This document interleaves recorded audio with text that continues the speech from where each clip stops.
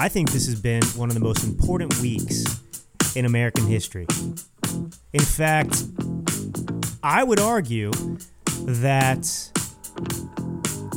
what happened, the decisions that came from the Supreme Court over the last week and a half or so, well, it's the greatest true progress we've made as a nation towards achieving the Founding Fathers' vision for this country since 1964, since the passage in Congress of the Civil Rights Act of 1964. We haven't seen such an incredible movement, such incredible progress towards becoming a more perfect union since 1964, since that piece of legislation, right, that outlawed, made it illegal to discriminate based on race, gender, religion. And we have so much to celebrate. I know it's tough out there. I mean, if you're watching the lamestream media, the drive-bys out there, and you're listening to what they're saying, they act like this is the worst week and a half or so in American history. But you have to remember who's saying that, who's reacting that way. These are the people that are responsible for truly regressive policies that have done so much damage, not just to this country in terms of the destruction of our institutions, the economy, morality, everywhere you look, but they have fundamentally betrayed our Constitution, right? That contract between we the people and our government. But let's just go through briefly this week, because I think this is a momentous time that we need to remember and celebrate, because history will look back on this week and a half as a very, very significant period.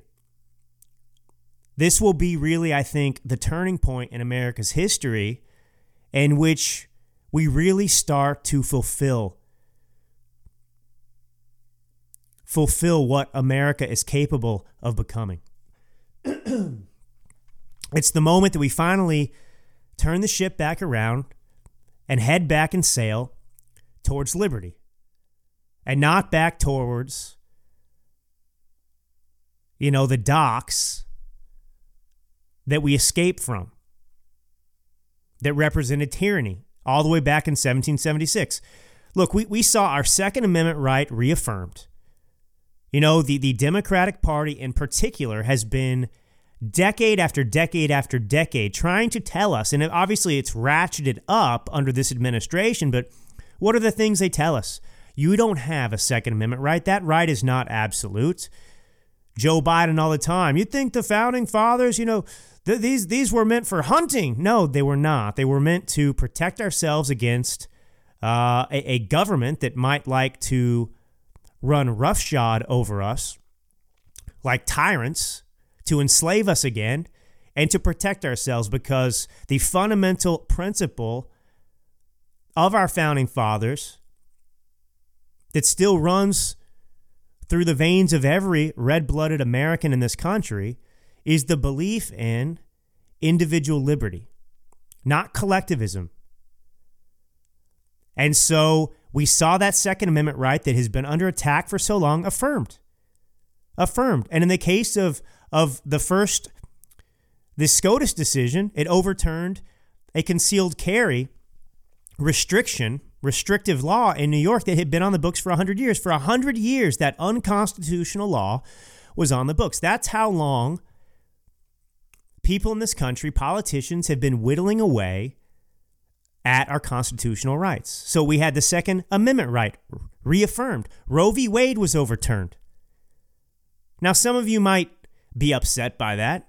I understand that some people, most people that I've talked to don't understand still what it means. They're buying this propaganda campaign by the left that's saying, oh, you can't have this and you can't have that, and a woman's forced to deal with these different situations that arise, when she is pregnant. Nonsense. That's not the case. And fundamentally, it's not about whether you like abortion, want abortion, think abortion should be lawful or not. It's about the fact that that is not a constitutional right. It never was until a bad Supreme Court decision, majority opinion, went out of the way, made it up, read what was not in the Constitution, twisted themselves, bent themselves into pretzels, trying to make that a right. It's not a right in the Constitution, which means that it's up to the states to determine their own abortion laws. Plain and simple. Plain and simple. And then we had the court case, the Supreme Court case, that restored our religious liberty in this country. We've seen the left attacking Christianity, and by Christianity, they're attacking morality. They're attacking our Judeo-Christian principles, the Constitution itself, because all of our morality, the Constitution itself, was based upon, everyone's benefited from it regardless of your religious affiliation or beliefs or practices. Our rights come from our Creator. That is based on a religious point of view. And we had the football coach. I mean, the premise of that, of course, was that a high school football coach was fired for praying at halftime and after games. And the left and the courts, well, he was fired and they upheld it until it went to the Supreme Court. But the argument was, we have to have separation of church and state. So because this guy's a public school teacher, he's not allowed to pray in visibility. That's not what separation of church and state means, and that's not even in the Constitution, those words. Now, we are supposed to have a separation of church and state to the extent that we don't have a theocracy established. The government does not establish a particular religion.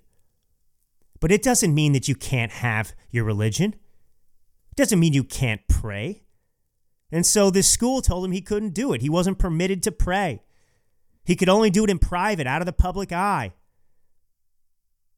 He had, over time, more and more individuals, players, and so on and so forth would join him for prayer. He didn't force them and compel them to do that. They did that on their own. And we all know that if he had been putting down a prayer mat and praying to Allah, if he was a Muslim, that would absolutely be protected. And that's to make the point. It is specifically Christianity, Judeo-Christian values that are under attack in this country. The founding principles, that's what's been under attack. And so the Supreme Court said, yes, he can pray. You can have your job and you can have your religion too. You don't have to leave it at the door.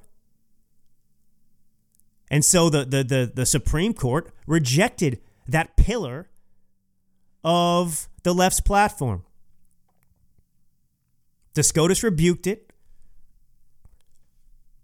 And this man is allowed to pray. We're all allowed to pray. We're all allowed to be Christians if we want to be, as well as other religions. And then finally, this is the big one I was predicting episodes ago that I said at the time was I thought, it was the most important case to come out because it has it represents one of the greatest threats from the left. It rebukes it. It destroys it. It takes something away from them. The EPA was put in its place. And I'll get into more about that case in a minute because I'm going to play some clips of the left's reactions so that we're going to begin to understand and pick apart why they're so upset about these things, why they're so upset about what happened with the EPA. But for a long time, what the left has done, in particular, again, the Democrat Party, but the left, well, they've been utilizing regulations from these unelected bureaucrats and agencies to transform the country into whatever it is they want it to be. Now, the EPA's been used pretty exclusively to fundamentally transform the nation's economy towards this Green New Deal by putting forward regulations that force manufacturers, car companies, auto manufacturers to basically force the transition to electricity, right? They call it clean new energy because who can debate clean new energy? But all of this global warming, climate change nonsense is based on phony science. But nonetheless, in each of these cases, all the left's sacred cows have just been slaughtered. Their attempts to disarm citizens, their claims that we don't have a Second Amendment right, that we shouldn't be able to defend ourselves, abortion, one of the most important idols of the Democratic Party, an essential piece of their platform. The unlimited expansion of abortion is what they've been pushing. They've been arguing and pushing. They want it federally funded. They want it nationalized. They want every state. And they want it up to birth. And that's done. That's over.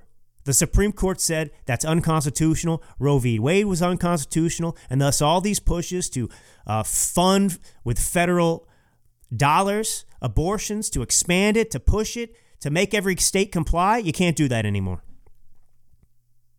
A cow, sacred cow, slaughtered. Separation of church and state claim, unconstitutional. You know, and what all this really affirmed, and the separation of church and state in particular, it affirmed the godless nature of the Democratic Party. And they've exposed themselves as godless heathens. They have. I mean, when it comes to their response to overturning Roe v. Wade, the calls to violence, the attempted assassination of Justice Kavanaugh, and now they're all in. They're calling to abolish the filibuster, to pack the Supreme Court, to do anything they have to do, whether it's lawful or not, to achieve their ends. That's the communist Marxist playbook. They have no self-control. None whatsoever.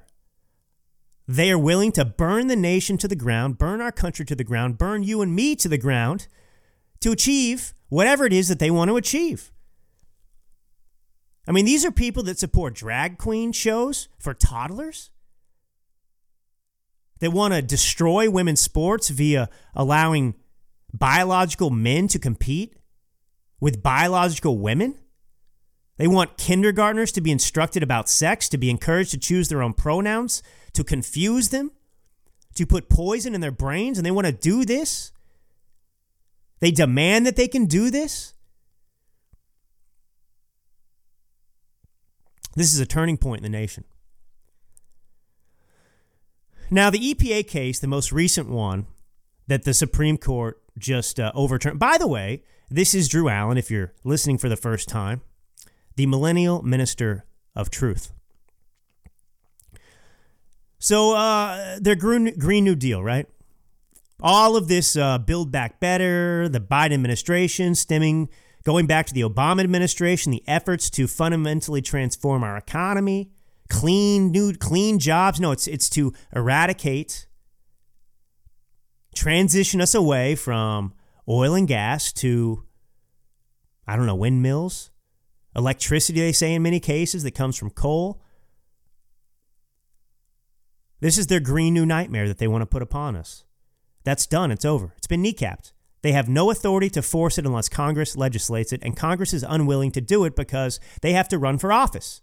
And it's not popular unless you're in some wonky, crazy district of lunatics, which is not that common in this country, like a San Francisco, maybe a Nancy Pelosi type, or an AOC. Sure, they can get elected on this platform, but the rest of America, no, it's a direct threat to their jobs, their security, their liberty, their independence. And it's based on fake science. Now, as I said, this one was the most important, overturning this EPA, the Supreme Court rendering their decision in this case. So this was on Thursday, right? They issued a ruling. The case was called West Virginia versus Environmental Protection Agency. And once again, it was a 6-3 ruling, and they sided with West Virginia. Now, they were trying to they fought to limit the Clean Air Act. So the issue here were the EPA's plans to use regulation, right? They were making these regulations. So they were going to use regulation to reduce carbon pollution, mostly by moving production to cleaner sources. And so once the EPA determined that this was going to be their course of action, they started limiting the allowable emissions from fossil fuel production. And they set these goals in place that they said were reasonable so that they could change the energy industry, shift how much more electricity, natural gas, and renewable sources could supply without causing undue cost increases or reducing the overall power supply. I mean, nobody voted for these people in the EPA, and this Clean Air Act authorized the EPA to regulate power plants by setting a standard of performance. So they're telling, I'm telling you in general how this works. They can tell the automobile manufacturers what kind of cars they have to make. They can force businesses to have to switch over and change however they supply themselves based on whatever whims of these faceless bureaucrats of the EPA. And so Chief Justice Roberts, he wrote in the opinion, since passage of the act 50 years ago, EPA has exercised, this authority by setting performance standards based on measures that would reduce pollution by causing plants to operate more cleanly.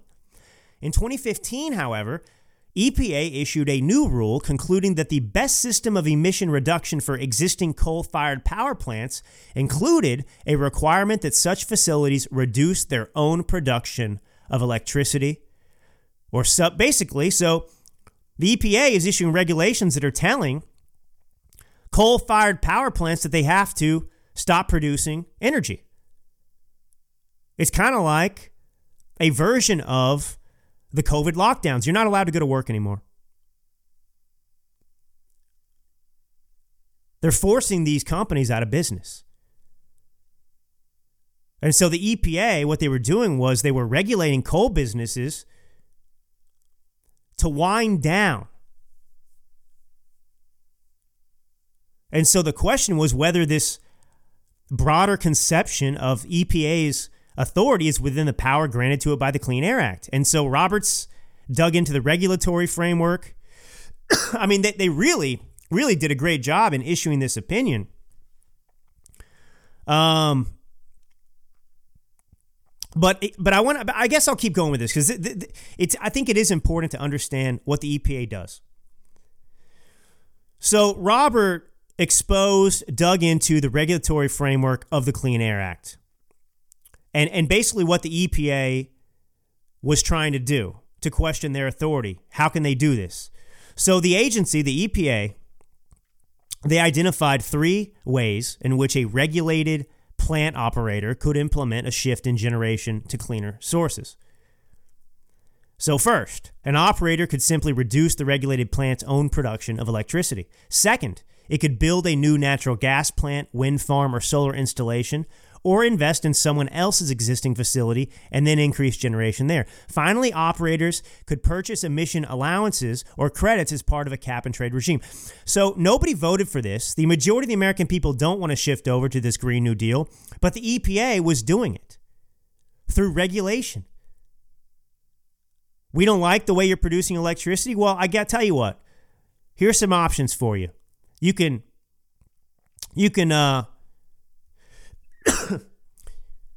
go and build some windmills or solar installations. Basically it was a de facto order that they had to do it.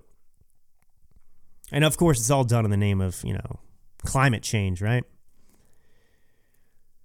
And so anyway, long story short, this EPA model that they put out there, on its face, it was going to require billions of dollars in compliance costs.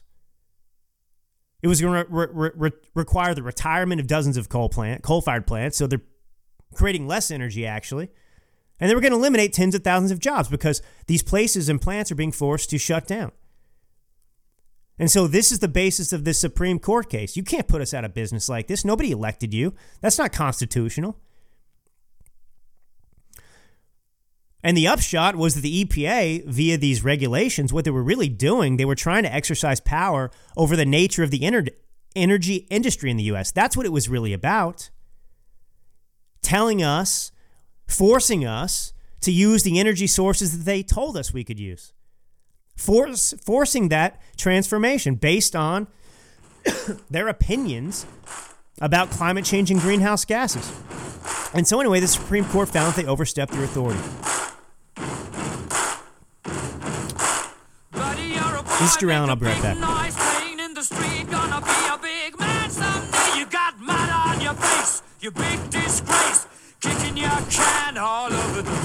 The fundamental problem with the Democratic Party has always been, with the left, has always been that they do not have any reverence or respect for the Constitution. We're seeing that now, right? The outrage about the EPA ruling, the outrage about the Second Amendment ruling by the Supreme Court, the outrage about standing up for religious liberty. Those were all very, very strong constitutional decisions. And really, they were no-brainers. They weren't even shocking. They were expected. Obviously, you had 3 activist judges dissent, but the left doesn't know restraint. You know, for them, they just want to achieve their goals, and they don't care about the Constitution. They don't care about the law. They just want to do whatever it takes, the easy way, the forceful way, the tyrannical way to get what they want. And that's the issue. I mean, it really did start with the New Deal, with FDR. Yes, we won World War II. But apart from that, the rest of what he did, right, really started to change the nature of our government. And it wasn't in a constitutional way. The expansion of the welfare state, for example, making people dependent upon the government. You know, our government never existed for the American citizen to look to save them, right? We were supposed to have independence. You can't have freedom and also be made to be dependent upon the federal government. That was never the intention of our founding fathers. That is not our constitutional system. And so he expanded the welfare state. He created government dependency, put these programs out there, made people believe that their next meal was going to come from the federal government. It was an attack on personal responsibility in the name of compassion. But, you know, we didn't have those programs prior to that point. And Americans found a way to make it work, to make do. And now we have a government, a behemoth that is abusive, that is lawless. And so with the EPA ruling, what I want to play for you is one of the reactions to this. Now, there is a woman named Carol Browner. She is a former EPA administrator. She worked in the Obama administration, of course, and before that, she worked in the Clinton administration. So she calls, you'll hear, the Supreme Court's ruling to curb the Environmental Protection Agency's ability to broadly regulate carbon emissions from existing power plants devastating. Devastating. So she's on CNN with Kate Bolduan, I don't know how you pronounce her last name, to discuss this. Now, I've got a few clips to play, but I'll set them up for you. But here's the first one. I want you to just listen to what she says, and then I'll explain why I'm playing the clip. Office of Energy and Climate Change Policy under President Obama. It's good to see you. Thank you for being here. Just your reaction to what the Supreme Court just handed down. It's devastating. It is yet another example of the court's unwillingness to protect the health and safety of the American people, from guns to abortion and now climate change. It is devastating. I'm stopping it there. She says she's devastated by the court's unwillingness to protect the health and safety of the American people. Now, on the surface, that doesn't sound so bad, right? The court should be, of course, protecting. Who doesn't want to protect the health and safety of the American people? Well, that's not the job. This is why I was leading into this interview with what I said before about the left and the Democratic Party in this country. They just want what they want. They don't care about the law. They don't care about lawful ways of getting it. They just look at everything as an expedient way, everything as something that is supposed to give them what they want. That's the only goal. So see, she views the court, the left views the court, as having a job to do what they want. Now, yeah, am I excited about these rulings? Yes, because they're good for America, but they're constitutional. The court's role is not to protect the health and safety of the American people. That's not their role. Their role is to determine what is lawful and not, what is constitutional and what is not. And every single one of these cases was found to be unconstitutional. The decision isn't based on what they want. That's the problem with the activist judges on the court, right? You know, when it came to Dred Scott v. Sanford, that ruled that blacks weren't citizens, well, you had the 7 Supreme Court justices who were pro-slavery. They didn't base that decision on what the Constitution said. Slavery was not in the Constitution. It didn't say a word about we the white people. It didn't say black people couldn't be considered human beings. None of that was in there. And later on, of course, soon after, we fought a civil war over that very premise. And that was the argument made. There's no constitutionality for treating black Americans this way. But they were activists. They wanted slavery. They believed the court's role was to protect slavery. But the court's role, the Supreme Court's role, was to uphold the Constitution. This is the problem with the left. Now, I'm going to let her continue. What's deeply troubling about today's decision is it limits what they can do, right? This court has said you can't do that. It's tied EPA's hands behind its back. It's limited its ability to do what is smart in terms of addressing climate change. She uses the word limit. Tied the EPA's hands. Tied the federal government's hands. Limited government. What is our Constitution about? It is about reining in the government. It is about a limited government. Do you understand that these people's attitudes are antithetical to the Constitution and the existence of America? The reason it was founded? They want big government. They don't believe in individual rights. You just heard her. She's deeply troubled because this is limiting the EPA's ability to, force the Green New Deal on the American people. And she actually goes on, she complains that, Congress doesn't seem to want to do anything about this. Well, that's Congress's job. There's a reason it requires it's a bipartisan body. Because every American citizen is supposed to be represented, their interests in all 50 states across the country. That's why you don't have an EPA that's supposed to be able to do this, which the Supreme Court just said couldn't do it anymore. The left wants to force the Green New Deal, and they are using, not Congress, not debating it, they're using the EPA, which no one voted for, to achieve that for them. To hell with the law. We're going to be left to go back to Congress. And to be honest, particularly the Senate has not shown a great interest in addressing the realities of climate change. This is a pressing, immediate problem. Well, because it's a pressing, immediate problem, and Congress, who's the legislative body that actually constitutionally is the only one who can deal with this, well, it doesn't matter because this is pressing. So forget the Constitution. Congress isn't interested in acting. We don't want to go through the trouble. We just want an easy solution that doesn't require voting, doesn't require debate. This is why people like her, Democrats, liberals, they'll say things like, gosh, we really admire certain things about China because they can just get things done. They can just get things done. Xi Jinping, he doesn't have to answer to anybody. He's a dictator. He's a communist dictator. He just snaps his fingers and it happens, and it's just so speedy. It's just so quick, and that's what they want. They want Joe Biden, for example, to be able to do whatever he wants. Yeah, snap my fingers, gas stations are out of business. Snap my fingers, and American citizens aren't allowed to have guns anymore. Snap my fingers, and free speech is outlawed as long as it's, if it's conservative in nature. That's the world they want to put us in.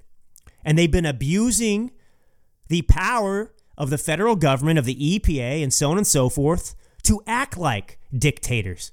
But the Supreme Court slapped them and said, sorry, you can't do this anymore. We're onto your game. No thank you. Goodbye. And so they're upset by this. But anyway, I was going to play some other clips from her. It doesn't matter. I think I made my point with the way she views the EPA and what she's upset about. Their hands are tied now. Their hands are tied. I'm going to take one more short break, and then when I get back, I guess we have a bunch of stuff to talk about. I mean, you know what? Before I take a break, let's do this. I want to play a montage, right? So speaking of the left, how they don't have any reverence for the law, they don't have any morals or principles, they don't show any restraint, right? Now they want to abolish the filibuster again, right? They want to stack the Supreme Court. They want to do all these things that are insane. Also because what if we decide to? What if, we're about to have midterms, and it's pretty much expected that the Republicans are going to take back the House and probably the Senate too. So if they get rid of the filibuster, they'll have no power whatsoever. They won't be able to stop anything. I mean, they'll still have the president, so I guess that, alleviates some of their fears because, he can veto, a piece of legislation. But they're not going to be able to accomplish anything if they get rid of the filibuster, and then we come back in let's say in 2024 or 2025, when we get a Republican president, we're just going to pass everything we want, no debate. See, I'm not even a fan of that. And even though that achieves what I want, I believe in the constitutional system. And Lincoln did too. We all have to abide by that. Otherwise, it leads to chaos and, frankly, the end of America as we know it. Because if we can't abide by the Constitution, if everyone doesn't look on it with reverence, well, then sooner or later, it's going to be a free-for-all, and people are going to start thinking that they need a new government. And that's how you get to war. But here's a montage of Democrats who are all calling to end the filibuster right now, right? They want to end the filibuster. Except for Manchin and Sinema. They won't go along with it, so they're not going to get it. But this is the Democrats, a montage of them previously saying things about the filibuster, and what they're saying is that they shouldn't do it. We can't do it. They were against it. Listen. They want to make this country into a banana republic, where if you don't get your way, you change the rules. The legislative filibuster should stay there, and I will personally resist efforts to get rid of it. I'm committed to never voting to change the legislative filibuster. That would be the end of the Senate. It raises problems that are more damaging than the problems that exist. You cannot change the rules in the middle of the game because you do not like the outcome. You're going to throw the entire Congress into chaos and nothing will get done. Change the rules in midstream to wash away 200 years of history. Nothing at all will get done. I don't think we ought to be coming in willy-nilly and changing the rules. You can't change the rules in the middle of the game. Ideologues in the Senate want to turn what the founding fathers called the cooling saucer of democracy into the rubber stamp of dictatorship. Well, every single one of those Democrats that you just heard there in that montage is now calling for abolishing the filibuster. They're calling for changing the rules in the middle of the game. That was Joe Biden, Dick Durbin, Chuck Schumer, Cory Booker, I believe, as well. I mean, the list goes on. It's all of them. The whole party, apart from Manchin and Sinema, are calling to get rid of the filibuster, to change the rules in their favor. I mean, that's the thing. They want to uproot the way we vote in this country. They're complaining about the fact that by law, through the wisdom of our founding fathers, we're not a direct democracy. A popular vote does not determine a victor in a presidential election. But they want to get rid of that because it stands in the way of their power. That's what I mean. They will burn the entire system down. So what do the Democrats have to run on in the midterms and going forward? Their sacred cows have all been slaughtered. The abortion platform, unconstitutional. What can they do about it? Now they're gonna try and use that and say, well, we have to get enough senators in there now in the midterms so we can stack the Supreme Court. And you notice what they say too. They say that Trump stacked the Supreme Court. He didn't stack the Supreme Court. He nominated Supreme Court justices. But this is for vacancies. But this is the insanity of the left. I mean, they lie through their teeth about everything. Everything. I mean, Biden's still lying. He's saying that inflation in America is not as bad as other countries. It's worse here than every other country. It's worse here. I guess now is a good opportunity to address something else briefly, before we circle back in honor of Jen Psaki. Oh, speaking of Jen Psaki, I just want to make a prediction here. I think that the current press secretary, White House press secretary, the one who replaced Jen Psaki, Karine, Jean-Pierre, whose only qualifications were being a black lesbian. Those literally were her only qualifications. And the Democratic Party is starting to come around to it. I think that she is the Sean Spicer of the Biden administration. Sean Spicer, remember, I don't have anything personal against Sean Spicer. He's got a show on Newsmax or something now, I think.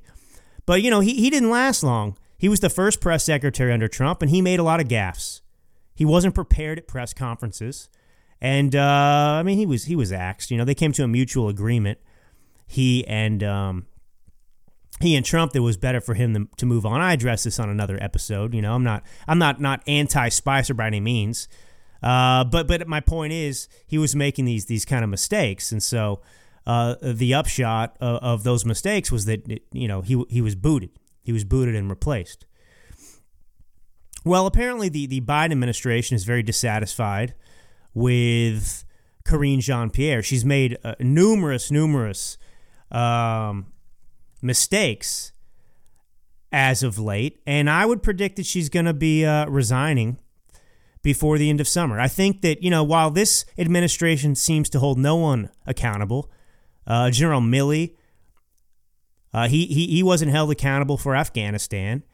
Obviously, Joe Biden, no one's being held accountable. My point is, obviously, in the midterm elections, we will hold politicians accountable via our votes. But, these people who are appointees, none of them have been axed. None of them have been axed. But, Karine Jean-Pierre over recently, since she's taken over, just made so many mistakes. You can watch her at any point. She's just not prepared. She's not qualified for that job. She was unaware recently that Interior Secretary Deb Haaland had tested positive for COVID. She didn't know Biden had been with Haaland 2 days before at a Memorial Day event. She was asked about it. Actually, she learned about it from a reporter who was talking about pictures of the pair. She said, "Oh, were they?" She was asked that same day, I believe, about the president telling Naval Academy graduates that he had been appointed to the academy in 1965. And Jean-Pierre said, "I didn't hear that part of the speech."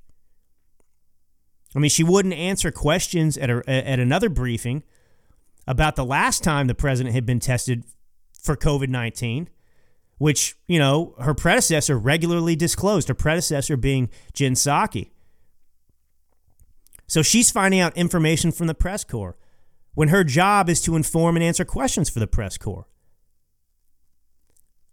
I get that sometimes she doesn't know the answer, and she can say she's got to find more information after the briefing.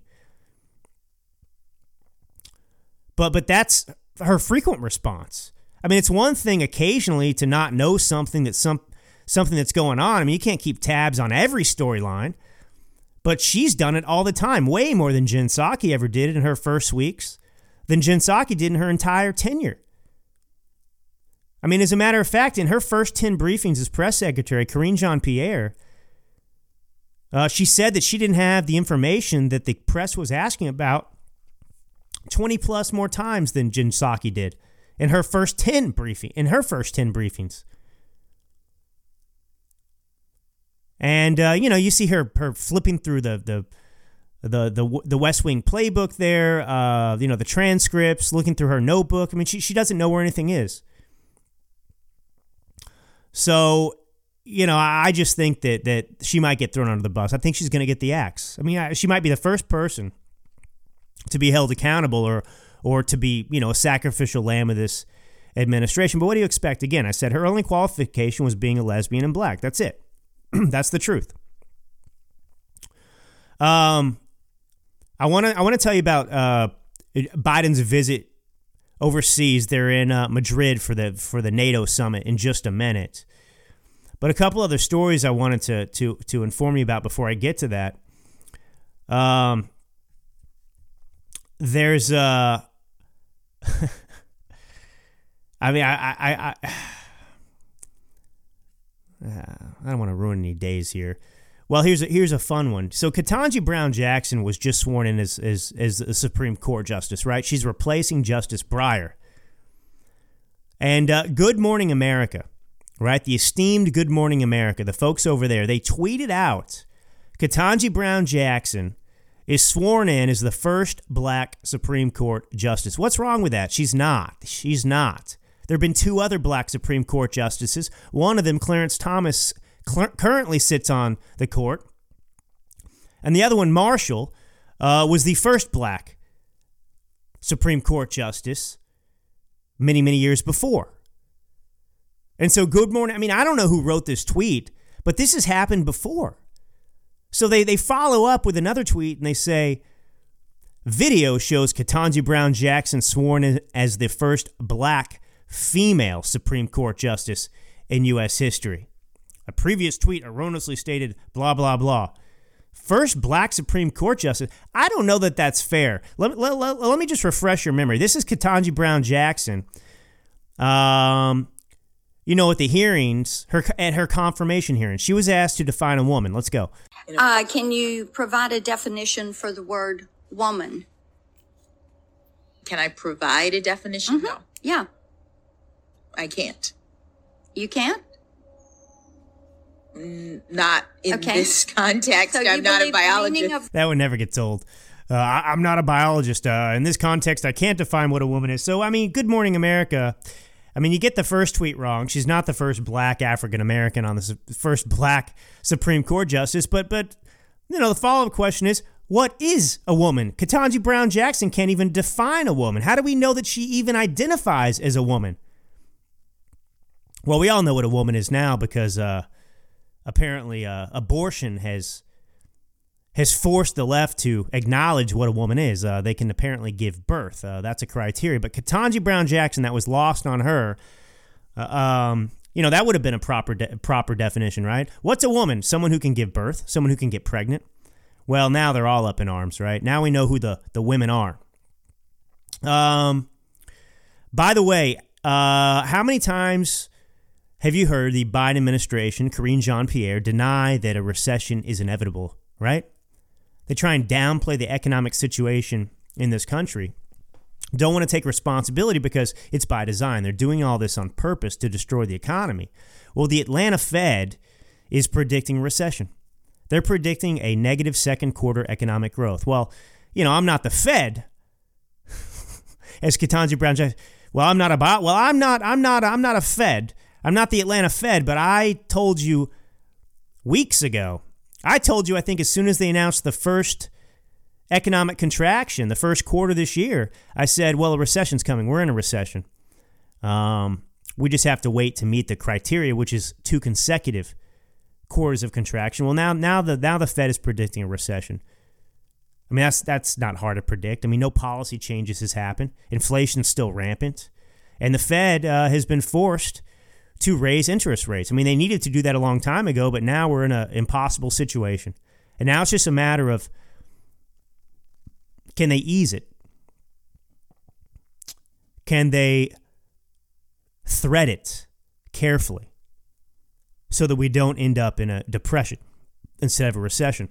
And the other thing I wanted to tell you, Pelosi, there was a video of her, Mayra Flores, who, is the first Republican ever to win that district in Texas, the second heaviest Hispanic district in the country. She beat her Democratic challenger in the special election, who also ran as a pro-life Democrat because that community, Hispanic community, is pro-life. Well, they went to the White House, and there's a video of Pelosi, a photo op, and Mayra Flores, a couple of her kids, I believe, are in the photo. And you see Nancy Pelosi, who's an absolute witch with a W, use her elbow to push the daughter away. It's visible. It's right in plain sight. You can't deny it. Well, the last World War II Medal of Honor recipient died yesterday or the day before.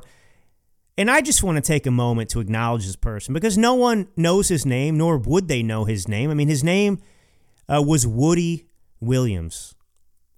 He passed away on Wednesday, it was. That's right. He was 98 years old, and he served in the Pacific Theater of World War II, and he fought in the Battle of Iwo Jima. And his story is unbelievable, by the way. This was a brave person. I don't know if he was the lone survivor in his unit or just one of the few survivors, but he took out many, many defense systems. It was a situation where they were trying to destroy these batteries, I believe, and countless brave men before him tried to do it and were killed in the process. And he finally volunteered, I believe, to do it, and he did it. He destroyed like 8 of them or something. This is a special person, the greatest generation, people who sacrificed and came home and didn't complain. They just wanted to go back to their normal lives, to work, to build this country that we have inherited. Well, anyway, so this man should be celebrated, right? I mean, not only is he just a brave man, a Medal of Honor recipient, but he's the last World War II Medal of Honor recipient that had been alive.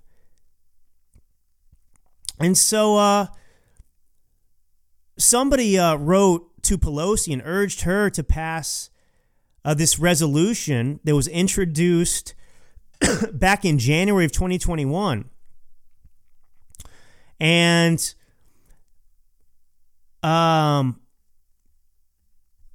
what they wanted to do was honor this person. I'm pulling up the resolution now because I like primary sources, right? So, okay, so they wanted to authorize the use of the rotunda of the Capitol, right? That's typically reserved for politicians and so on and so forth, senators, House of Reps. But they this was a special person. And so they asked to use the rotunda of the Capitol to honor the last surviving Medal of Honor recipient. And Nancy Pelosi ignored this request. And after receiving no response, they tried again. They sent this letter to the House Speaker, and she still didn't respond. So this is what she thinks of our veterans, of our brave heroes. This is the thing. These people aren't appreciated by the left at all. And they really don't care about anyone. They don't care about the dead immigrants, the 52 or 3 who died at the border. All they care about is themselves and their own power and what they can get out of it. That's it. So, all right. So speaking of selfish politicians who don't know their you-know-what from their you-know-what, well, we got to talk about what happened in NATO. Well, firstly, do you remember I talked about this a few episodes ago too? Russia threatened retaliation if Finland joined.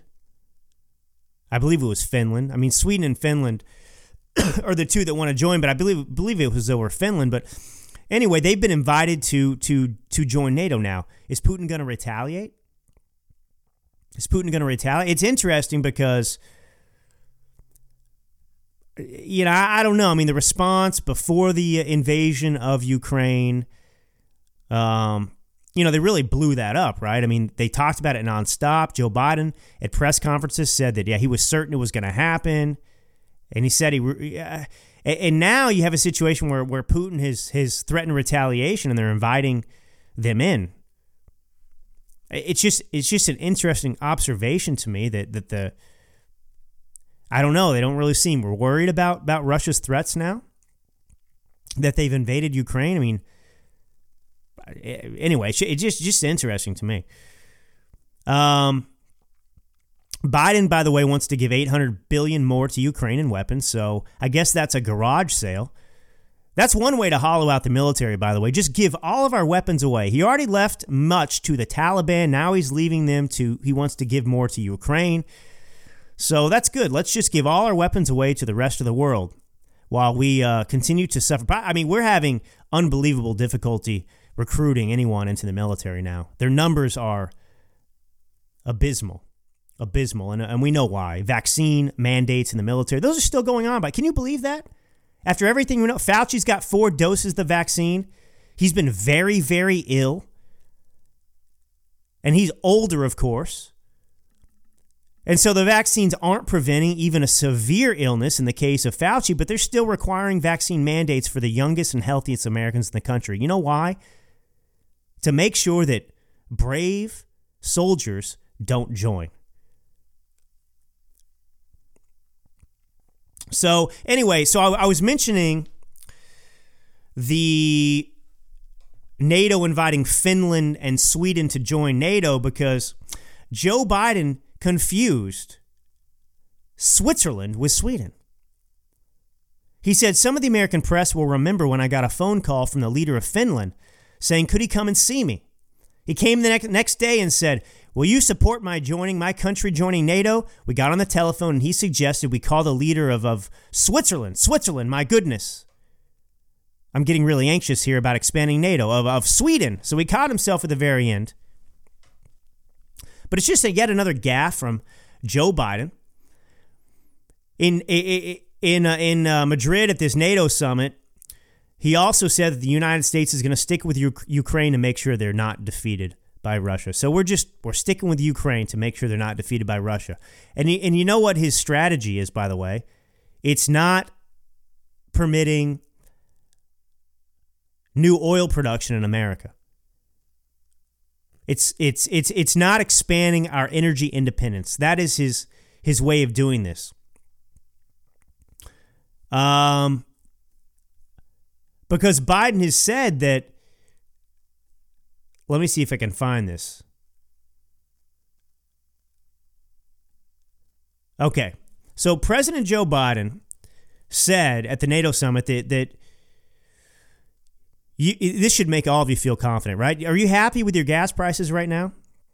$7.19, that's what they were. That's for premium here where I live in California. But here's your president for you. He said in Madrid that U.S. drivers are going to continue to pay record high gas prices for as long as it takes. Do you know why we're going to pay high gas prices, record high gas prices for as long as it takes? Because apparently that's going to stop Russia's war in Ukraine. We're going to pay it. We're going to continue to pay record high gas prices for as long as it takes to stop Russia's war in Ukraine. So our paying sky high gas prices, record high gas prices that are destroying Americans' ability to feed their families and pay their bills. That's how we're fighting this. Are you so look, just next time, Biden wants you to know the next time you're filling up your gas tank and you can only fill it up halfway because you've got to buy food for your family as well. Just remember, you're sacrificing for Ukraine's war. That's what he's saying.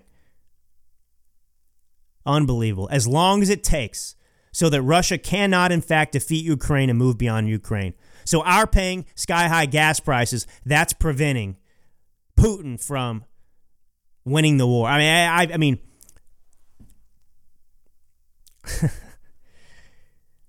yeah, my thoughts exactly. Your thoughts, my thoughts, we're on the same page. Believe me.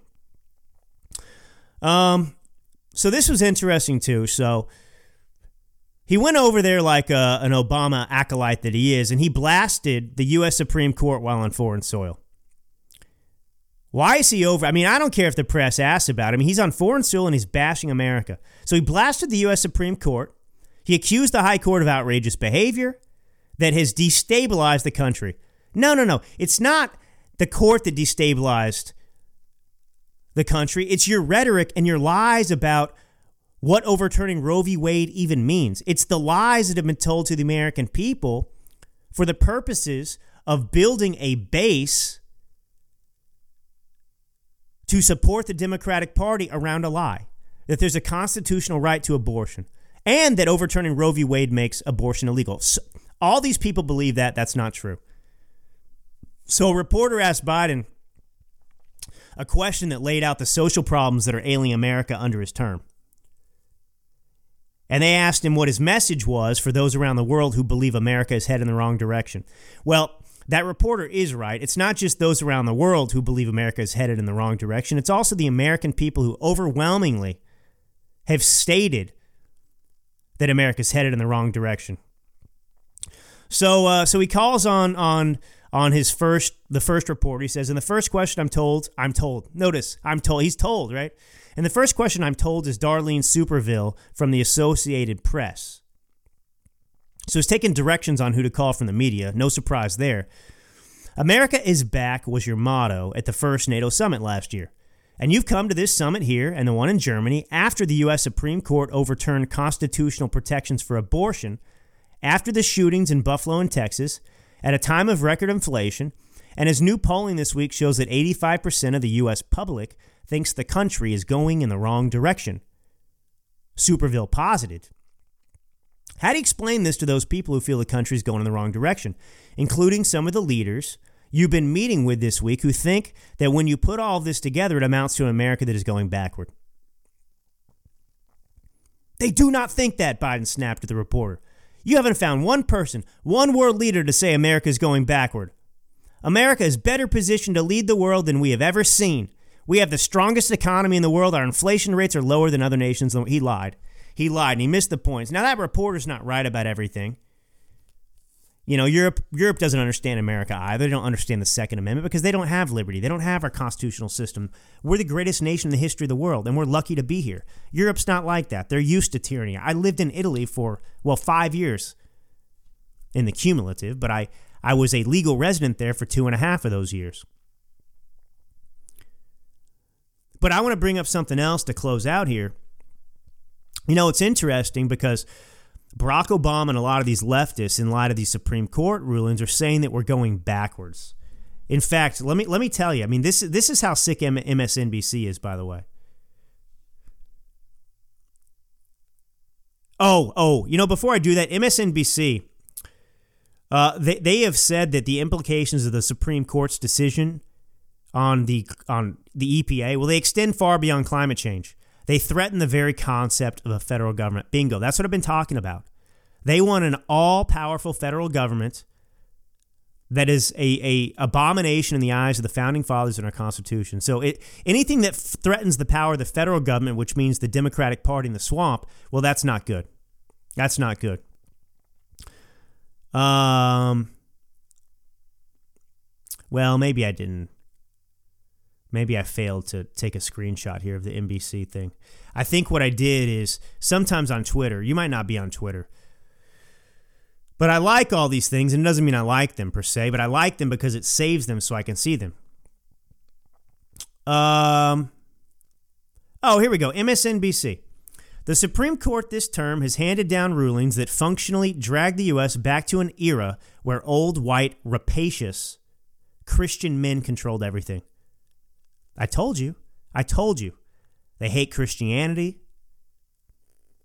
They do not understand the nation. Unbelievable, their perspective and their vitriol, hateful vitriol out there that's destroying and ripping this country apart. Okay. Back on track here to close out. I'm gathering my thoughts. I jumped off track for a second. Just like the nation's been off track for so many decades, but we're back on track thanks to the Supreme Court decisions this week. Okay, yes. Barack Obama and these people, they're talking about how we're going backwards. Well, if we've gone past, if progress means violating the Constitution and fundamentally altering our relationship in the government for the worse to make us slave and the government servant, well, I want to go back. I want to go back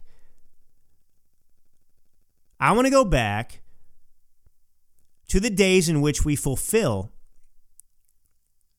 our founders' vision to form a more perfect union. That's what I want. I want to go back. We need to go back. We've gone too far. We need to go back. So actually, it's a good thing all these Democrats saying we're regressing. Well, we need to regress if regression means going back to freedom and the Constitution and lawfulness. But remember what I said here. Because this is a remarkable time to be alive despite all the challenges we're facing. You know, it's kind of like in life.